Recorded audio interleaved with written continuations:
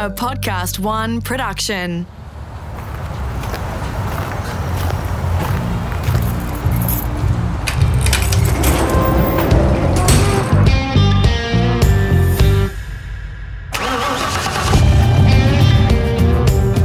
I'm automotive commentator and journalist Greg Rust, and this is Rusty's Garage. This episode is about a lifelong quest to be the fastest Aussie on Earth.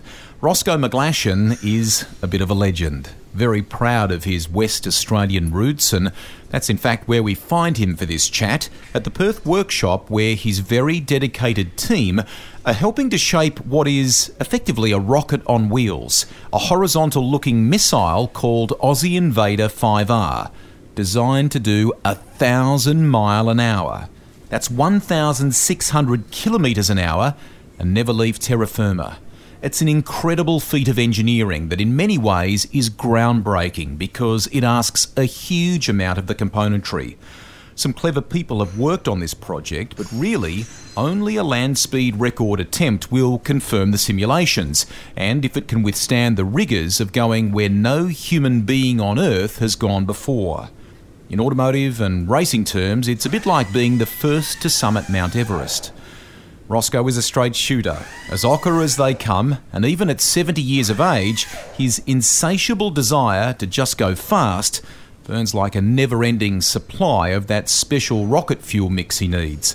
McGlashan discovered his love of machines and speed very early on in life, and it became an obsession. Well, Rusty, it's a pretty long story, mate. I just, in saying this, I've just celebrated my 35th birthday twice. So it wasn't until last week I looked back. I was like, God, I'm bloody 70, and I've got no perception of time, mate. So, but anyway, going back to my young days. So I suppose to start from the beginning, I had born up in Perth in Western Australia, in one of the suburbs, and Mum and Dad had a bit of a fierce relationship, and they were on and off and what have you. So I ended up in a home in Perth. Yeah, we at the school we went to next door. We weren't allowed to kick the footy or play cricket or do anything all the other guys did. So me and my best mate, we started playing our own game. We'd sit down in the dormitory with our backs to the wall and we'd listen to motorcycles, trucks, or cars go past us, and I'd say, "Oh, that's a such and such truck." And so no, it's a such and such. And jump up, "Oh, you're right," or whatever. And we're taken with cars and motorcycles and stuff like that at a young age. So at 10 years of age, I was given a job to keep me busy. So I had a job on Saturdays and Sundays cleaning boats out. I was cleaning down at the local shipyard because I was a little guy. I could climb inside and clean all the wood boats. I cleaned all the dust and crap out and paint them and whatever. Saved up some money and I was doing pretty good. And then at age 12, I started high school.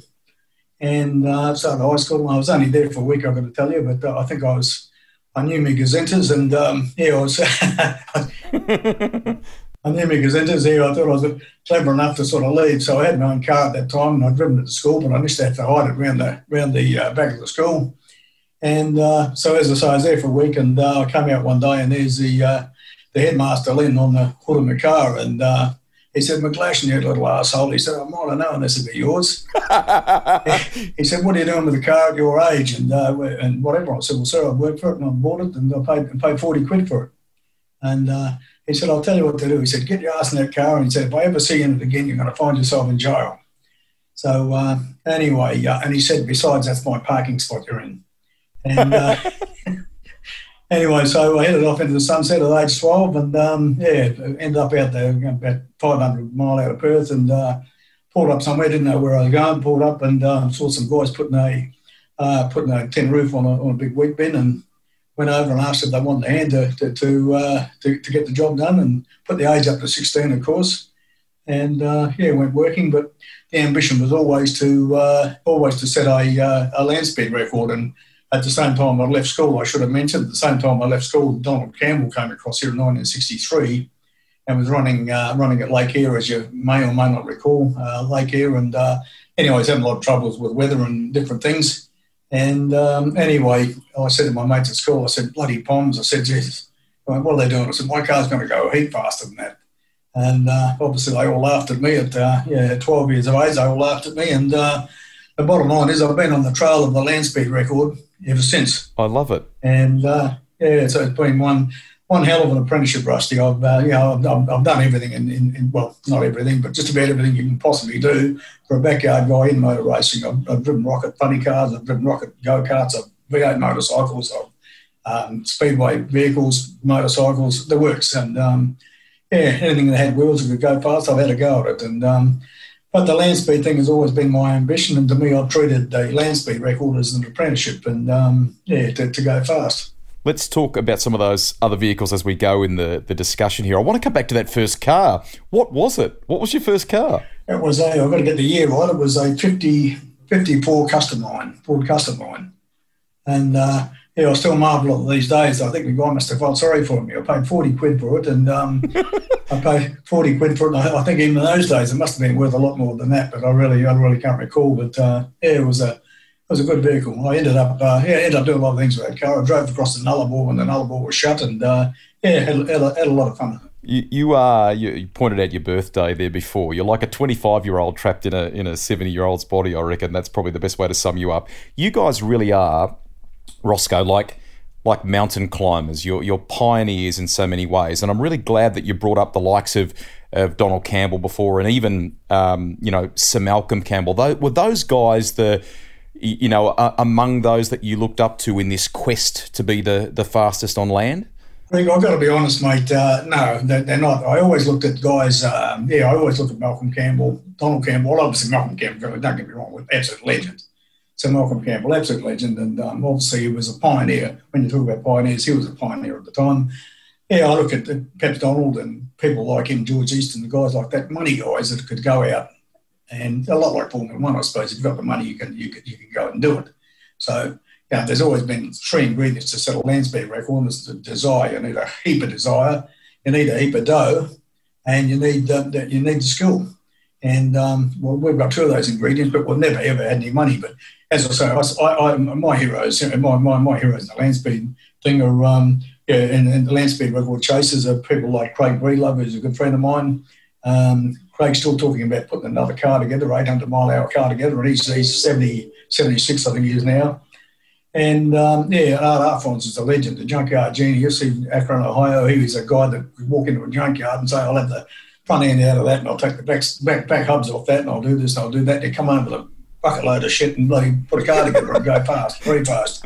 And just an amazing guy. And there's a lot of incredible stories with stuff that Art did, and they're the sort of guys that inspire me. But sadly, I think the thing for us is like people say, well, the land speed record, who really cares these days? You can do that on a computer or whatever, and whether what we're doing is right, wrong, or indifferent, it's just something where, just as I say, it's my lifetime work, my life's work to achieve the impossible. And we already say we've achieved the impossible. We built a car here in this shed, in my home shed, and we went at 638 mile an hour in that back in 2002, which is faster than any car gone in the world.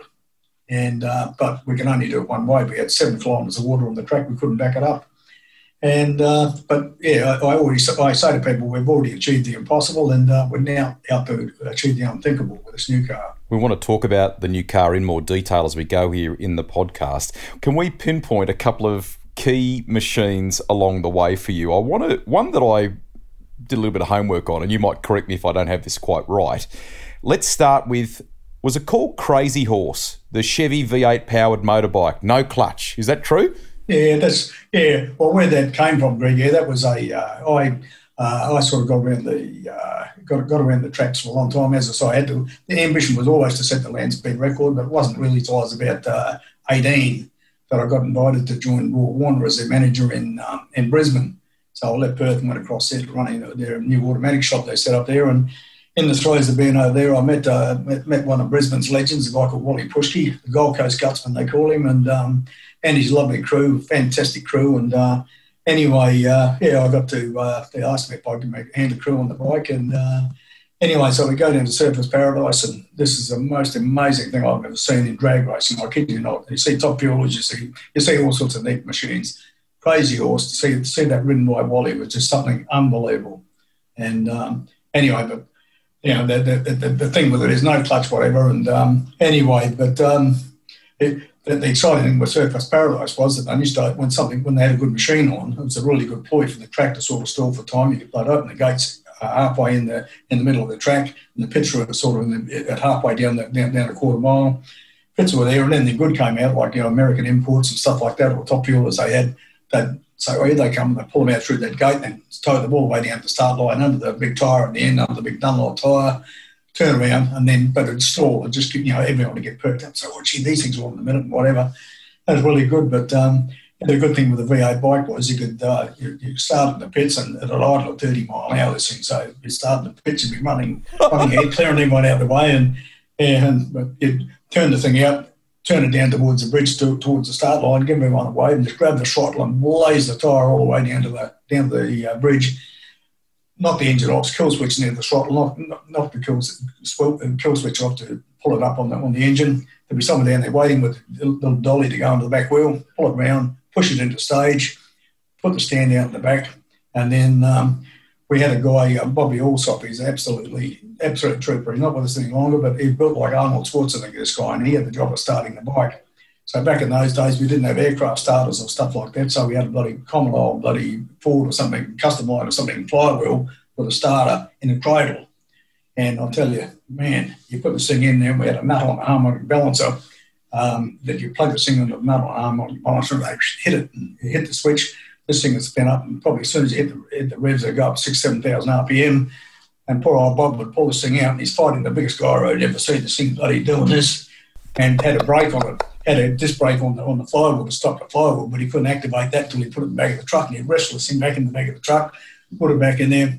The car, the start vehicle would back up, and then, 3 big revs and rocket off the stand. And Wally is really a master of this. He'd rocket off the stand, back tyre would come past him like a speedway bike, and back tyre would be kissing the armour car on the left-hand side, and this thing would go out and around, and just when you couldn't see anything. Just the whole place is fogged out in rubber. And when you're chasing him, most of these runs are at night time, so when you're chasing him, you couldn't see anything. You couldn't go too fast in the start vehicle because you wouldn't know where it was. It's rubber everywhere. And anyway, just an amazing vehicle. And the thing about Wally is he engines do 9 1-point seconds on it, which was fast for by 170 mile an hour back then. But the bottom line was he's doing half a mile to get there. Where I ran a little bit better ET on it, but I wasn't as brave, so I was running a lot straighter line. So but that was an amazing machine. And as I say, to me, it was the most amazing vehicle that ever raced the racetracks in Australia. And then you build a rocket-powered bike. Is it true they tried to kind of ban it from Australian tracks back then? Is that right? Yeah, I probably should go back a stage if I can. I really got interested in going faster after the V8 bike. The thing about the V8 bike is when you came off and it used to chase you, and it was pretty scary. So this thing, you'd be sliding down, you'd be sliding on your belly, and then you're rolling the side like the F1 motorcycle guys do, but you're sliding all over the place to keep the heat off and we're getting burnt. You'd be sliding down the track 170 mile an hour, but the bike would be chasing you. And a couple of times I ripped my ear off, a couple of times, smashed my helmet, ripped my ear off with it, and a few things like that. And anyway, I thought I want to make something that goes a lot faster, but it's a lot safer. So a couple of guys I was talking to, they said, well, what are you thinking? I said, a rocket bike. They said, a bloody rocket bike? They never heard of one. Anyway, so at the time I was doing a bit of, I was looking at the rockets and stuff, the rocket funny cars and dragsters in America were running. Anyway, so I started building my own rocket, and I built my own rocket engine. Well, this thing had 2 rockets on it, and built them up. And anyway, set up a test rig in Perth here somewhere, and tried running them on hydrogen peroxide. So these were known as a monopropellant. So they ran the oxidizer with 90% hydrogen peroxide.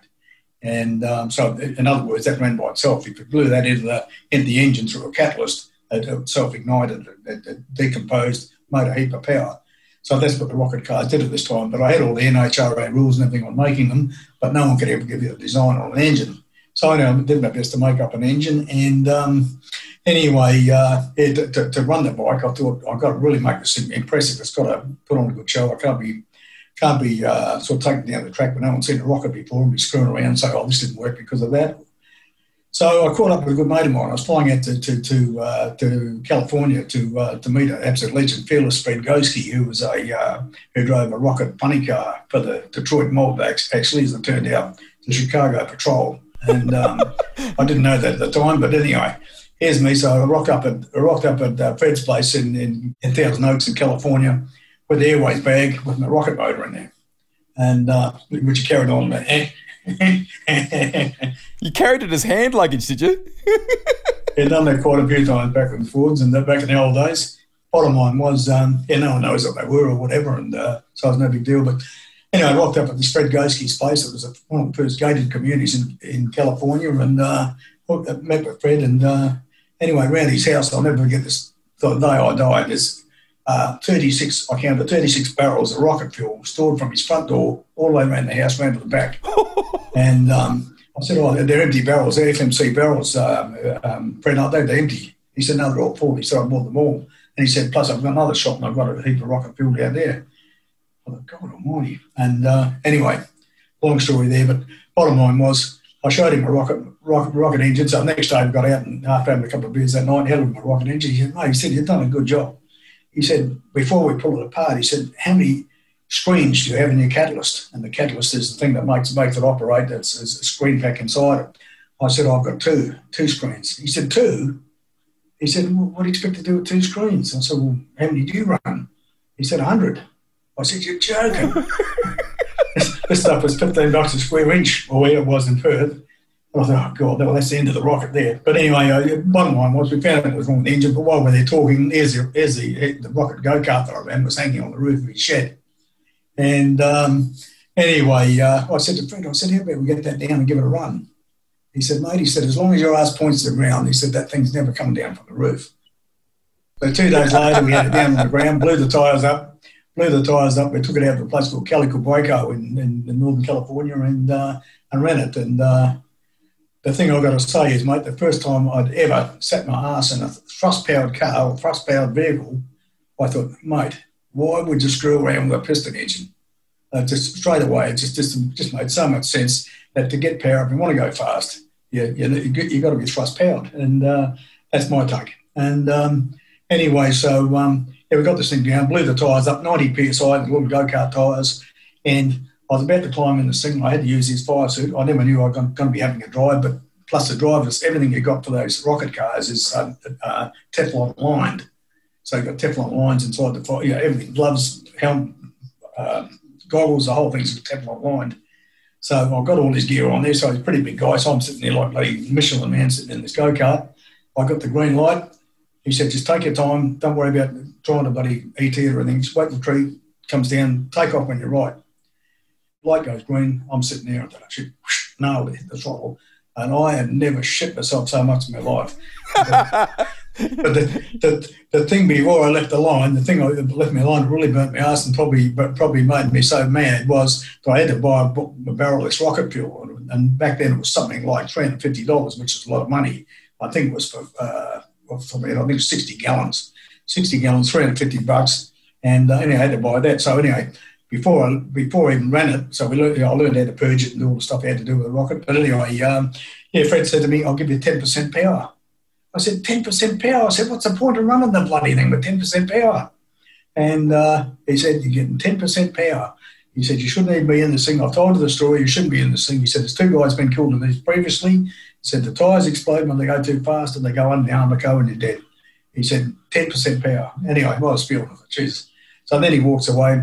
Light goes green. I hit the throttle on. Holy shit. All I saw him standing at half track was out the corner of my eye. This went, sailed past him quicker than I've ever done anything in my life. Went past there and this had 2 parachutes on it. Anyway, put both chutes out, turned it round right at the end of the braking area, hit all the dumps on there, had a nose up dump on the front of the car, had all sorts of dumps, about 3 different dumps on it. I dumped everything. He come running down the track. He ran all the way down the end of the track. He said, you dopey little Aussie bastard. He said, you put two parachutes out, you've dumped the nitrogen, you've done this, you've done that. It's going to take us an hour now to turn this thing around again. My heart's still on this. I said, thank Christ for that. You broke a record with that go-kart. It sounded like an amazing machine. And the pictures I've seen were you literally, Roscoe, almost lying down in it, surrounded, weren't you, by what you needed to power that thing? Yeah, you're sort of lying in the middle of the hole, the guts of the rocket. So, yeah, you've got a nitrogen tank on one side, you've got the hydrogen peroxide tank on the other, and they come together and the nitrogen goes on top of the hydrogen peroxide, and you've got a thing called the dome loader. The more power you want to make, the more pressure you put on top of that oxidizer or that propellant, and to push it in the engine. So the more pressure you put on there. So as I say, we started off with the 10% was 300 psi on this tank. We could have gone to 3,000. Oh, mate, I think it meant 3,000 to go to the moon. This thing, a lot of power, 2,000 pound thrust engine. So in other words, if you stood on its ass and licked the wheat, that's the way to go straight up. So yeah, very powerful machine. But yeah, we end up running at 253 mile an hour. I'm not too good on my kilometres, 253 mile an hour and 5.97, I think, 5.97 second ET. that is insane, mate. From a go-kart, would you say 253 mile an hour? What are we talking there? We're talking 400 and something Ks, is that right? Something, yeah, I'm not too good on them, but yeah, over 400 Ks. And but as I say, they do it in a blur, just in an absolute blur, just absolute mind-boggling. And I got to say this before I even went to America, I caught up with. I've got a couple of heroes and a couple of my heroes, and my greatest Australian hero is a guy called Ken Warby, who everyone should know. Yes, the fastest man in water in the world, and I ended up driving jet funny cars and jet dragsters and stuff like that. And later, but he's always been a mate of mine. But before I went to America to do this trip, I had my rocket engine in the bag, as I said, in the airways bag, and stopped and had dinner with Ken, and he said, "Why in God's name are you going to America to screw around with rockets?" I said, "Ken, I want to be the fastest guy ever to go down the quarter mile." He said, "Why?" I said, "Because that's drag racing." I said, it's whatever. I want to be the fast. At least be able to say I've been such and such mile an hour down the drag strip. No one's ever got that fast. He said, "Well, who gives a shit?" I said, I do for a start. But he said, "No." He said, "That's not where it's at." He said, "Drag racing, you put on a show." He said, "You're a showman. So it doesn't matter what you're doing." And a lot of the top hill guys and that wouldn't agree. But the bottom line is, if you want to get paid in drag racing, you've got to put on a show. And he said to me, "Why don't you drive one of my jets?" I said, "Oh, yeah, there you go, baby." And he always had an American guy come over and drive here too and drive the other car, and said, "Oh, mate, it's rockets to me, mate." Anyway, so when I came back and after learning about the price of the screen, I thought, well, there's no one along about afford 100 screens to put this rocket to make it work. But at the same time, a very good friend of mine was Dennis Ceramus, who was the boss of Andra in Brisbane. For people that are listening that may not know, Andra, of course, the governing body of drag racing in Australia. And I was back in Perth, but I contacted Dennis and said, "Mate," I said, "we want to run this thing. I want to take it down the local track and give it a run." And because I bought the go-kart engine back, I actually ended up buying the go-kart. I bought it back and I was going to put the go-kart engine in a bike, which was way too powerful for it, but they didn't know that. But he said to me, "Mate," anyway, so I had the letter hanging on my wall for 1,000 years, where Andrew was telling me all about how dangerous rockets are, and they do this and they do that, whatever. Nothing specific, but just they can accelerate too quick and whatever. And then at the end of the letter, I always laughed. At the end of the letter, it said, "And besides, there's no one in our organisation that knows anything about rockets." Well, geez, it was a great letter. So anyhow, that hung there, but anyway, the bike got hung up, and I think I covered up one day in a fit of madness and took it all down the tip.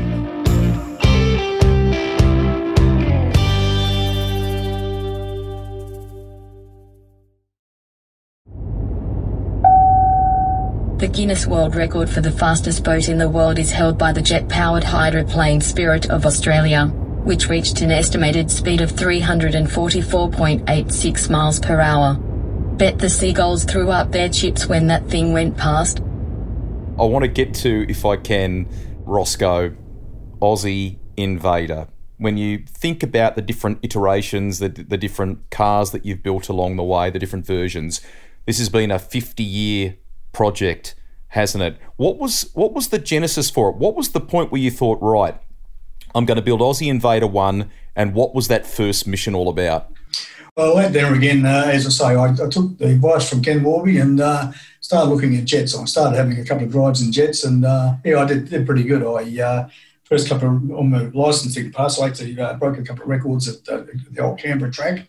running a couple of speed records and stuff like that. But the thing is, to have my own car, I did a deal with Ken that I'd own my own car. I couldn't afford to buy one. But if I went across to Chicago and help put the chassis and that together for one of the cars, I'd qualify to do that. So I went across to Chicago. I was still pretty young. I was still, I don't know what it was, early 20s, I suppose, and moved into a sleazy motel in South Chicago and worked with a guy called Romeo Palomides, who was a top jet dragster chassis builder. And at that time, the Yanks had built many dragsters, and Romeo had the name at the time as the best. So I went and worked with Romeo, and we put the car together. And 2 years later, I end up owning that car. But absolutely mind-boggling car. That you put it. The beautiful thing about the Aussie 1 car, Aussie 1 and Aussie 4, which I built later, I had the J34 Westinghouse engines in them, and these things were basically bulletproof. They had what they call stellite turbines in them, so they get the temperature like jet people. I was in a jet the other day with someone jet fighter, and anyway, the bottom line was they go for a start in a Hornet or something like that, and obviously your EGT, your exhaust gas temperature's got to reach a peak. You can't exceed that, or you put the engine in the bin. I said to this guy the other day I said the dragsters, when you used to do a 10,000 degree start every time we ran it. And they put out what we call the jet business, a Muco. There's mighty. You're sitting in the car with the engine behind it, and holy shit, that's got to blow. That's got to blow. And you look at the temperature gauge of the scale, but once it gets the airflow going through it, you see the temperature come back. And we ran these about 650 degrees, something like that, but 6,500 degrees. But they were something else. Rosco, that's amazing. So you've just detailed a bit about the engine there and how much you love those particular engines. What about the rest of it? What was it? Some of the learnings from your time in America, as far as the chassis build was concerned for Aussie Invader 1. How did that come together? The car. Well, Aussie 1, as I say, that was built by Romeo, and that was Ken Warby's car. So he owned that car. So that was Aussie 1. But we progressed from there. I thought, well, we'll get a two car team happening. So Aussie 2 was our first land speed car. That was our first land speed car, and that sort of had a square front on it we built, and that's one we set the Aussie land speed record in. But in the meantime, I was making the land speed thing was just was costing a lot of time and every cent we had to sort of keep it going, which it still is with Aussie 5. But I thought to myself, well, we'll build another dragster. So Aussie 4 became a jet dragster, another jet dragster that we raced in Australia, and so we had the two cars side by side, couple a lot of tracks and what have you. But Aussie 1 and Aussie 4 were basically the same cars, same power, same speed. I want to touch back on Aussie 2 if we can, please, because you brought it up there a moment ago about the 1994 Australian land speed record. That was a very special day, Rosco. How vivid are the recollections from that moment? Well, that to me was only 2 years ago, mate. So, no, that was, I still look back on that. And even when we did that then, the same questions people ask me every day, when are you going to be running? Well, when we built Aussie 2, it was amazing. It was an amazing story. What we wanted to do was put a car together, and there was no information anywhere how you built a land speed car. So I got on very good with Art Arpons, who I mentioned once before, in Akron, Ohio. And I rang Art up one day, and it was even an expensive exercise back then to ring someone. Because, I had to go down the phone and use the super glue phone to about ring America and stuff like that. But anyway, I ended up ringing Art, and I said to Art, can you just tell me, mate, we're making a start on this land speed car, and I just want to know, can you just tell me how did you arrive at the specs for your first chassis? I said, I've got a book here. It says it's 22'6" long and it's 8'6" wide. How did you come up with those numbers? And he said, that's the size of the tray on my truck. So I thought, well, that's a good place to start. That's a good place to start, Rusty. So anyway, so I laid, this is a classic, I laid 4 bits of chromoly tube out on the ground and on my home shop here, laid them out and said, listen, got a plastic seat, I cut the legs off the seat, said, right, this is where we'll sit. The engine's got to be here. We'll do this, we'll do that. Anyway, so to get a perspective of the car, I couldn't even afford any more chromoly. So we got a couple of packing boxes and put them up against the rails when we wanted them, tied them on there and set the frame rails up, stuff like that. Anyway, back then, whenever that was, I can't recall when it was, but 20 years ago, 25 years ago, the TVs, all the TV networks were all fighting with each other to get news. So someone heard a whisper in Channel 7 that we were building a land speed car in Mullaloo. So next thing, the word went around. So I had 4 TV channels out the front of my house. It was bloody embarrassing, I'll tell you, because all they had was 4 bits of tube. And they all come to see the land speed car. And anyway, so I came in there and I put on the bravest face I could, and I said, what we're going to do, we're going to get an Australian-built engine. So they're at ATAR, or the Mirage engine, is being built in Fisherman's Bend in Melbourne. I'm going to get my hands on one of them. It's going to have an Australian engine. It's going to have this. Anyway, I put on the best story I could.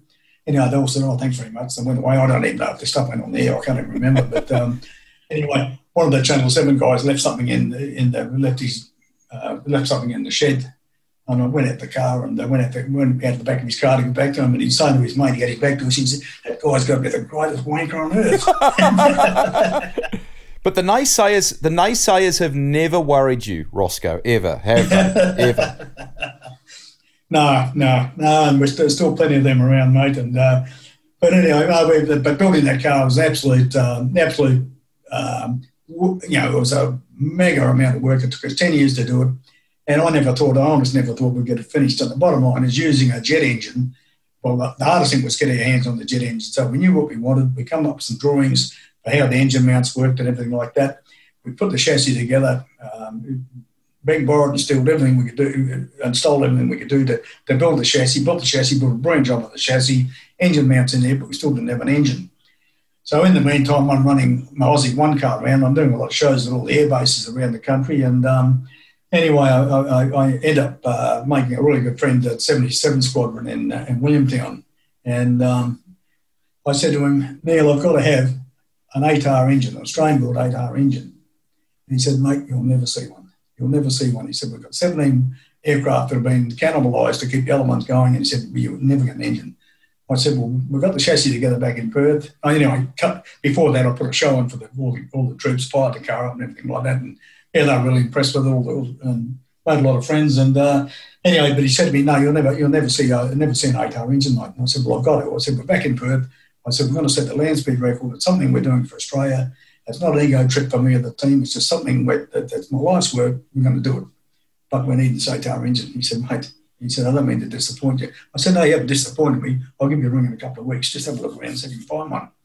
So anyway, this went on and on and on. And probably, I can't remember how long it went on, probably a year. But still, we're progressing, making more fuel tanks and everything for the car and whatever. And I come home on one Friday night and anyway, the missus said, Neil's just rung you. He just give him a ring. So I rang him up and he said, Rosco, he said, get your ass on a plane tonight. St Mary's auctions, he said, I'll put 4 engines through the system. He said, these things were whatever. But they're a late entry. No one knows what they are. They're late entry. They've just hit the floor down there. It's a big auction. Get your bum across there. So, I got on an airplane. Couldn't even afford an airplane ticket. But anyway, somehow I got to St Mary's and I was crying. I was walking around this auction all day and everything they had on the ground, beautiful hot day, but everything they had out on display, everything I could have bought, everything was on the shop, just gauges, bloody controls, bloody all sorts of stuff, nuts and bolts, titanium nuts and bolts, everything. I could have bought the whole lot, but I couldn't afford to buy anything. So I'm looking at these engines right at the end of the day and they're in 4 big steel cocoons. So they come in this, the core engine comes in this big cocoon, big steel cocoon. These 4 engines had the lids lifted up on them. And my friend from the Air Force, Neil, said, I'll send down 4 guys down to show you which engine to buy and show you the logs on the engines, which one you want. So the bottom line was these were listed, as I say, the 4 last listings of the day. And the RAFIs told me the one you want is the second one in line, which is, for example, 357, number 357. So anyway, hot day, auctioneers getting pushed around on a big stand, the guys pushing him around. And anyway, got the first engine there, and the auctioneer says, he said, these are late entry. He said, I don't know what they are, some sort of engine. What sort of engine, anyone want to open a bid on them? And I thought, well, I sat back and I thought, what's going on here? And anyway, so the guys climbed all over them. I don't know, junk guys or who they were, but people climbed all over these engines and looked up and thought, you haven't got a hope in hell of buying these. Anyway, so bidding started on them, and from memory, I can't remember what they went for, but I think they got to something like $4,000. And the auctioneer says, stuff it. He says, too late in the day. He said, the cocoon's worth more than $4,000. And he went to the guy, he said to the guy, right, we're out of here. So he started getting pushed away. And it took a minute for the penny to drop. Like, hey, mate, I got on an aeroplane at midnight last night to come across here and bid on one of these items. Because you're not happy with the four, you can't throw them all in. He said, which one do you want? I said, that's number 2 in line. He said, what would you bid for it? 500. Sold. Next one, 500. 500. I bought the 4 of them for $500 each. Unbelievable. But it gets back again to the desire. As I say, I've been chasing these things forever. The bottom line was, as soon as I got them, I thought, where in God's name am I going to find $2,000? So I rang the missus up and said, sweetheart, can you put your good dress on and go out and see if we can get us $2,000? Anyway, bottom line was, everyone then wanted them. So it's 40 guys came to me and said, mate, that one there, you don't need that and whatever. And the good engine went back to Willietown. We put the afterburner on and we ran it, flew it back to Perth, and then we rolled it into the car. And one of the most amazing things to this day was we set the whole car up to take the engine out, the whole thing. We put the engine in the car just to line it all up. And obviously a jet engine or a rocket's got to have a 1 degree nose down, so it's actually pushing the nose down. We're trying to set that up and jig that up. We thought, what's going on here? We couldn't get the engine angle to go 1 degree. And then we looked at it, and then we found out the engine wasn't straight. Oh. So in other words, instead of being dead straight, it had a kick in the middle of it. And I rang up my contacts back at the Williamtown. I said, are these things bent? Do they have a bend in the middle of them? I said, no, they're not bent. They're straight. I said, well, there's something going on here. An engine can't be bent. It can't be bent. But I said, it's you put a straight edge on the front of the engine, there, and put a straight edge on the back. It's like that. And I can't remember how many degrees, but I told them all the guts of it. I said, they had all the engineers go out and look at all the engines and stuff like that. But anyway, they come back to me about a week later and said, holy shit, these things are bent in the middle. So the junction section behind the turbine had a 30 mil shorter top in the junction section. Anyway, but no one even knew that. That's the thing that amazed me was that so we had to change a couple of bits on the remounting of the car. So obviously to get the arse end up a bit higher. But that was quite amazing. And but yeah, we did a lot of tricks to it. These engines have so many parts on them: gun dips, approach controls. They have different things on them. The crap we took off that engine, you would have weighed half the weight of the engine. It's just a big pile of stuff we take off the engine. Then one of the other things we did, we met one of the cleverest Mirage guys, the RAF had at the time, Tony Wolf up in Darwin. Absolute trooper, absolute legend. And got Tony to come down and have a look at the engine. We said, mate, we really want to hot rod this thing. We got a standard. I thought they put out something like nearly 14,000 pound of thrust. But we said we want to get this up to 18,000 pound. He said, mate, he said, well, I don't think you're going to be. So I said, well, what are our options? He said, well, obviously we tip a lot more fuel in the engine. We get the engine running a lot hotter. We put a lot more fuel in the afterburner. We can overspeed it. So we set the overspeed so it goes up revs higher. And you've taken the weight off it. And what else you've done? Plus we had a different pressurised fuel system that delivered maximum pressure on that fuel control. So anyway, we took it up to PSC base and shaded it down. And I think the best we got out of it was 17,000 something pound, but not bad from 14,000 to 17,200, I think it was, pounds. But that was a jet engine, mate, and now we're in the rocket business, so it's a bit trickier. We'll talk about the rocket stuff in a second, but I just want to finish that chapter because it was such a special car with two things. Firstly, the numbers. The Australian record, which I think still stands, you'll tell me if I haven't got that right, 500 mile an hour, 802.6 Ks an hour. Is that correct? Yeah, that's correct. Just amazing. What did that feel like? What does that sensation feel like, Rosco? That's a good question. It really is for anyone in motoration would find this hard to appreciate. But what you're doing, Rusty, you're driving a car over the curves of the earth. So we're at a place called Lake Erdner. So a huge big salt pan, absolutely amazing place if you ever get the opportunity to see it. South Australia. It's about 400 k's northwest of the city of Adelaide, I think, isn't it? So yeah, that's it. Yeah, out that way. And Iron Knob's the nearest town. They sort of come in on a dirt track for 100 kilometres. But anyway, but when you see it, it's just absolutely mind-boggling to come over hills, hot, dusty, the bloody flies. And then where is this place? You pull over a hill and like, holy shit! You see 180 kilometres. Well, you can't see that far, but there's a 180 kilometre strip of white concrete. That's as hard as concrete, and it's bloody. That's awesome. Anyway, first time we went there, we were absolutely blown away. But What's it feel like on your body and things like that, Rosco, and controlling the machine at that sort of speed? Well, the G, I think the maximum G I think we went on that was 3G, which to us, like drag racing, in the jets we go 5G, and when you put the two we had the crossfire chutes. When we put the chutes out, we go -8. So in drag racing, we've done up the 3-inch belts, the big Simpson 3-inch bloody belts. You couldn't breathe them. You just done up that tight in them. And as soon as I popped those chutes, they'd stretch that much. I just about whacked my helmet on the steering wheel. And then they go back and they'd be normal again. Like, Jesus, you couldn't understand how these seat belts would do it. But bottom line is the dragster was quite a wild ride, and nothing compared with a rocket car or a top fuel car or anything like that. But it's got a pretty wild ride. But to get in, so the land speed car only would go probably 3G at the most. And but the big thing with driving the car is, so you're on this white player or you're on white salt lake with a black line put down it and a marker barrel every kilometre. So you had to know where you were on the track. There's no other way of knowing where you are. So a big number on the track, because obviously if you miss the finish line and you keep the power on, you'd end up in Woomera or somewhere. So yeah. But the thing is, you sit your bum in the car starts up, crew back away, take off, and I'm on comms with them all the way. But the bottom line is you're looking over the curvature earth. So when you're running the car, or when I'm sitting in the car, I can see 3 barrels, and I can just hit the top of the 5th one over, and you see the curved earth go that way, and you see it go that way. So it's like sitting on a ball. And then when you run the car, when you run it, and when I first started running, first few runs I do, I get out and think, holy shit, my neck hurts. And then we look at the onboard vision. I had a camera looking there, and lift my bum out the seat, and got my helmet pressed up hard against the top of the roll code, subconsciously trying to look over the hill just to make sure there's no emus, or even though you've got spotters, but no emus or kangaroos or something in the track.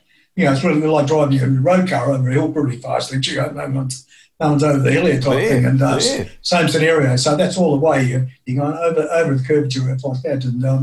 And even the spectators, we say to people, it's not really a spectator sport. Channel 7 came out there with us on 3 different excursions where there's some brilliant vision around somewhere. I think it might be on a website or whatever, but they brought studio cameras out. They set things up. They got big platforms up. Some of the best vision that's ever been seen in the land speed business. But the amazing thing, even with those guys, was they'd set the cameras up at a predetermined spot, and they'd hear me on the radio, okay, you've got start clearance, Aussie invaders rolling. So I'd light the wick and be heading back southbound, for example, and the camera's looking over their horizon, and they say, well, where is he? No, I can't see him yet. And then someone say, oh, there's a plume on the horizon there. They can see a plume. Next thing it turns into a black dot, there's a bigger black dot, next bigger, and then whoosh, next thing it's gone past. And then, holy shit. It's that fast. That's fast, yeah. So, as I say, because of the curved earth, they can't see it. So I'm down here running fast, and then they're here sort of thing. And anyway. I love the analogy of it being like over the top of a ball, mate. That's a great description. Hey, just before we move on to the current project, because I know that's a big mission and it's one that's consumed you for some time now. Can we complete, if you're comfortable with it, by talking about you went back and endeavoured to better that mark, to chase a new record in Invader 2, and in many ways, mate, am I right in saying that you're lucky to be here to tell the story today? Oh, in my motor racing history, I've had a lot of thrills and spills, and this was I think the hardest thing for anyone looking in from the outside is when you're doing something without any money. And we went across there with our ass out of our pants. We had a camp there. We put it over the radio message. No one can come out. You can't use the dunny. We can't give you a drink of water. We can't do anything for you. Watch it on TV.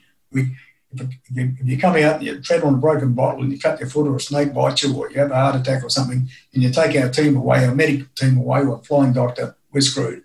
Stay at home and watch it on TV. Anyway, still lots of people came out, but bottom line was we ran it, and we actually ran that car. Let me get it right. We ran it to 528 mile an hour on that first run one way, and then came back the other way a bit slower. Bottom line was we couldn't afford to stay there a day longer, so we went. And that was possibly the biggest disappointment in my whole career. I believe we could have set a world land speed record on that trip, but we had a team. They were all volunteers. Their wives are back home. They're homesick. They want to get home. Had an engineer, a worldwide renowned engineer, John Ackroyd, came across to help us out. He was there, absolute legend. to help us out. But yeah, he had to get back to the UK, and his advice to the team was a very, very good guide. But we sat down and he said, I suggest we pack it up, we come back another day. And I remember looking at John with a tear in my eye and saying, John, we can't afford to come back another day, mate. We can't do it. The weather's here, the car's here. I believe the car's got it. We can't do it. Anyway, being a democracy, we all took a vote on it, and there's probably 3 guys said, let's stay and do it. And everyone else wanted to go. They said, we'll do it. We'll come back next year. Anyway, never got the weather again. The following year it rained. I think that was, I can't remember what it was. Anyway, following year it rained. The track was rained out. Next year was looking really bad weather-wise, and we went to all the trouble then of setting up a village. We donated a set of van bodies. We set a whole village up at our RAF base up in Pierce. I think there's something like 14 of these vans, put windows in them, wired them up, did the whole thing, and trained them doing that. That was a mission itself. We took all these across to, with the help of a company called GKR Trucking here in Perth. We took these things across to Iron Knob and then brought them in 180 kilometres for the road trains, which we weren't allowed to do. But anyway, not the GKR side, but our side. We're over height, we're overweight, we're over width. We've loaded all the stuff on, had a crane on there. I don't even know if I should say this, but we're driving up through the outer blocks and pull all the wires down with the forklift because I'm going through the place. We're that high.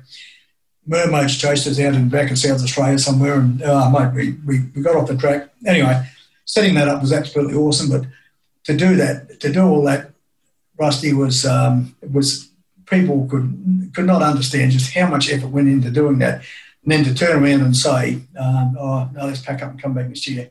So it was really 3 years before we could come back again, and by the time we'd done that, when we were ready to run the record, the Poms had gone the 763 mile an hour, where all we were out to break at that time was the Richard Noble record. He ran 633 mile an hour. Anyway, 633 mile an hour. So all we had to do is pick. So bottom line was we went out a bit later and went 638. We went 638 mile an hour on a one-way pass, but then pulled the pin and had to go back. Came back the third year later when the weather was right. Ran the car. Track was ratchet, it was soft, it was bloody, everything was wrong. Everything was against us. Huge effort to get there, as I say. No funding to pack up and say, let's come back again later. We had to do it. So I decided to run the car. We're having all sorts of problems with the car. We're getting bogged. All sorts of stuff was happening. We're running off course. I said, well, we've got to have a run. I've got to run it really fast on a southbound run and see how fast we can go. And the car, just so you understand how it happened, the front track of the car is narrow, a little bit narrower than the back. And what actually happened is the front wheels punched through the salt. And as I say, we approached 600 mile an hour on that run, but the wheels broke through the salt. A lot of downforce in front of the car, broke through the salt. Then one of the rear wheels dropped into that track and the car just tramlined. And I was looking at the timing gear, possibly 2 mile away. And I thought, holy shit, this don't look too flash. I couldn't put a chute out at that stage because it just would have torn off the car. So I just had to wait for the airspeed to slow us down, and things get closer and closer on the chute. Here we go. Bang, hit the chute, it held, hit the other chute, and then ran over the timing gear and destroyed that car. And the noise it made, I thought I was dead. It just made a hell of a bang. There's a really neat vision of it somewhere. I think it's on their website also, again, where we ingested a timing marker, went through the engine, killed this engine, big black plume out the back of the engine, and the noise it made when it hit, it's just absolutely mind-boggling. I got out of the car and shit, I'm still alive, which I couldn't believe. And I walked around the front of the car and I was absolutely amazed. We laid this one-piece composite body up of the car that had never been done before for a land speed car, to my knowledge. And anyway, well, I just expect to see this thing a million bits. I went around there, we had a bit of a crack on one side, where it punched one side in, but it come out again. It's just the memory it brought it out again, and engine was destroyed. But yeah, it was a really good car. But anyway.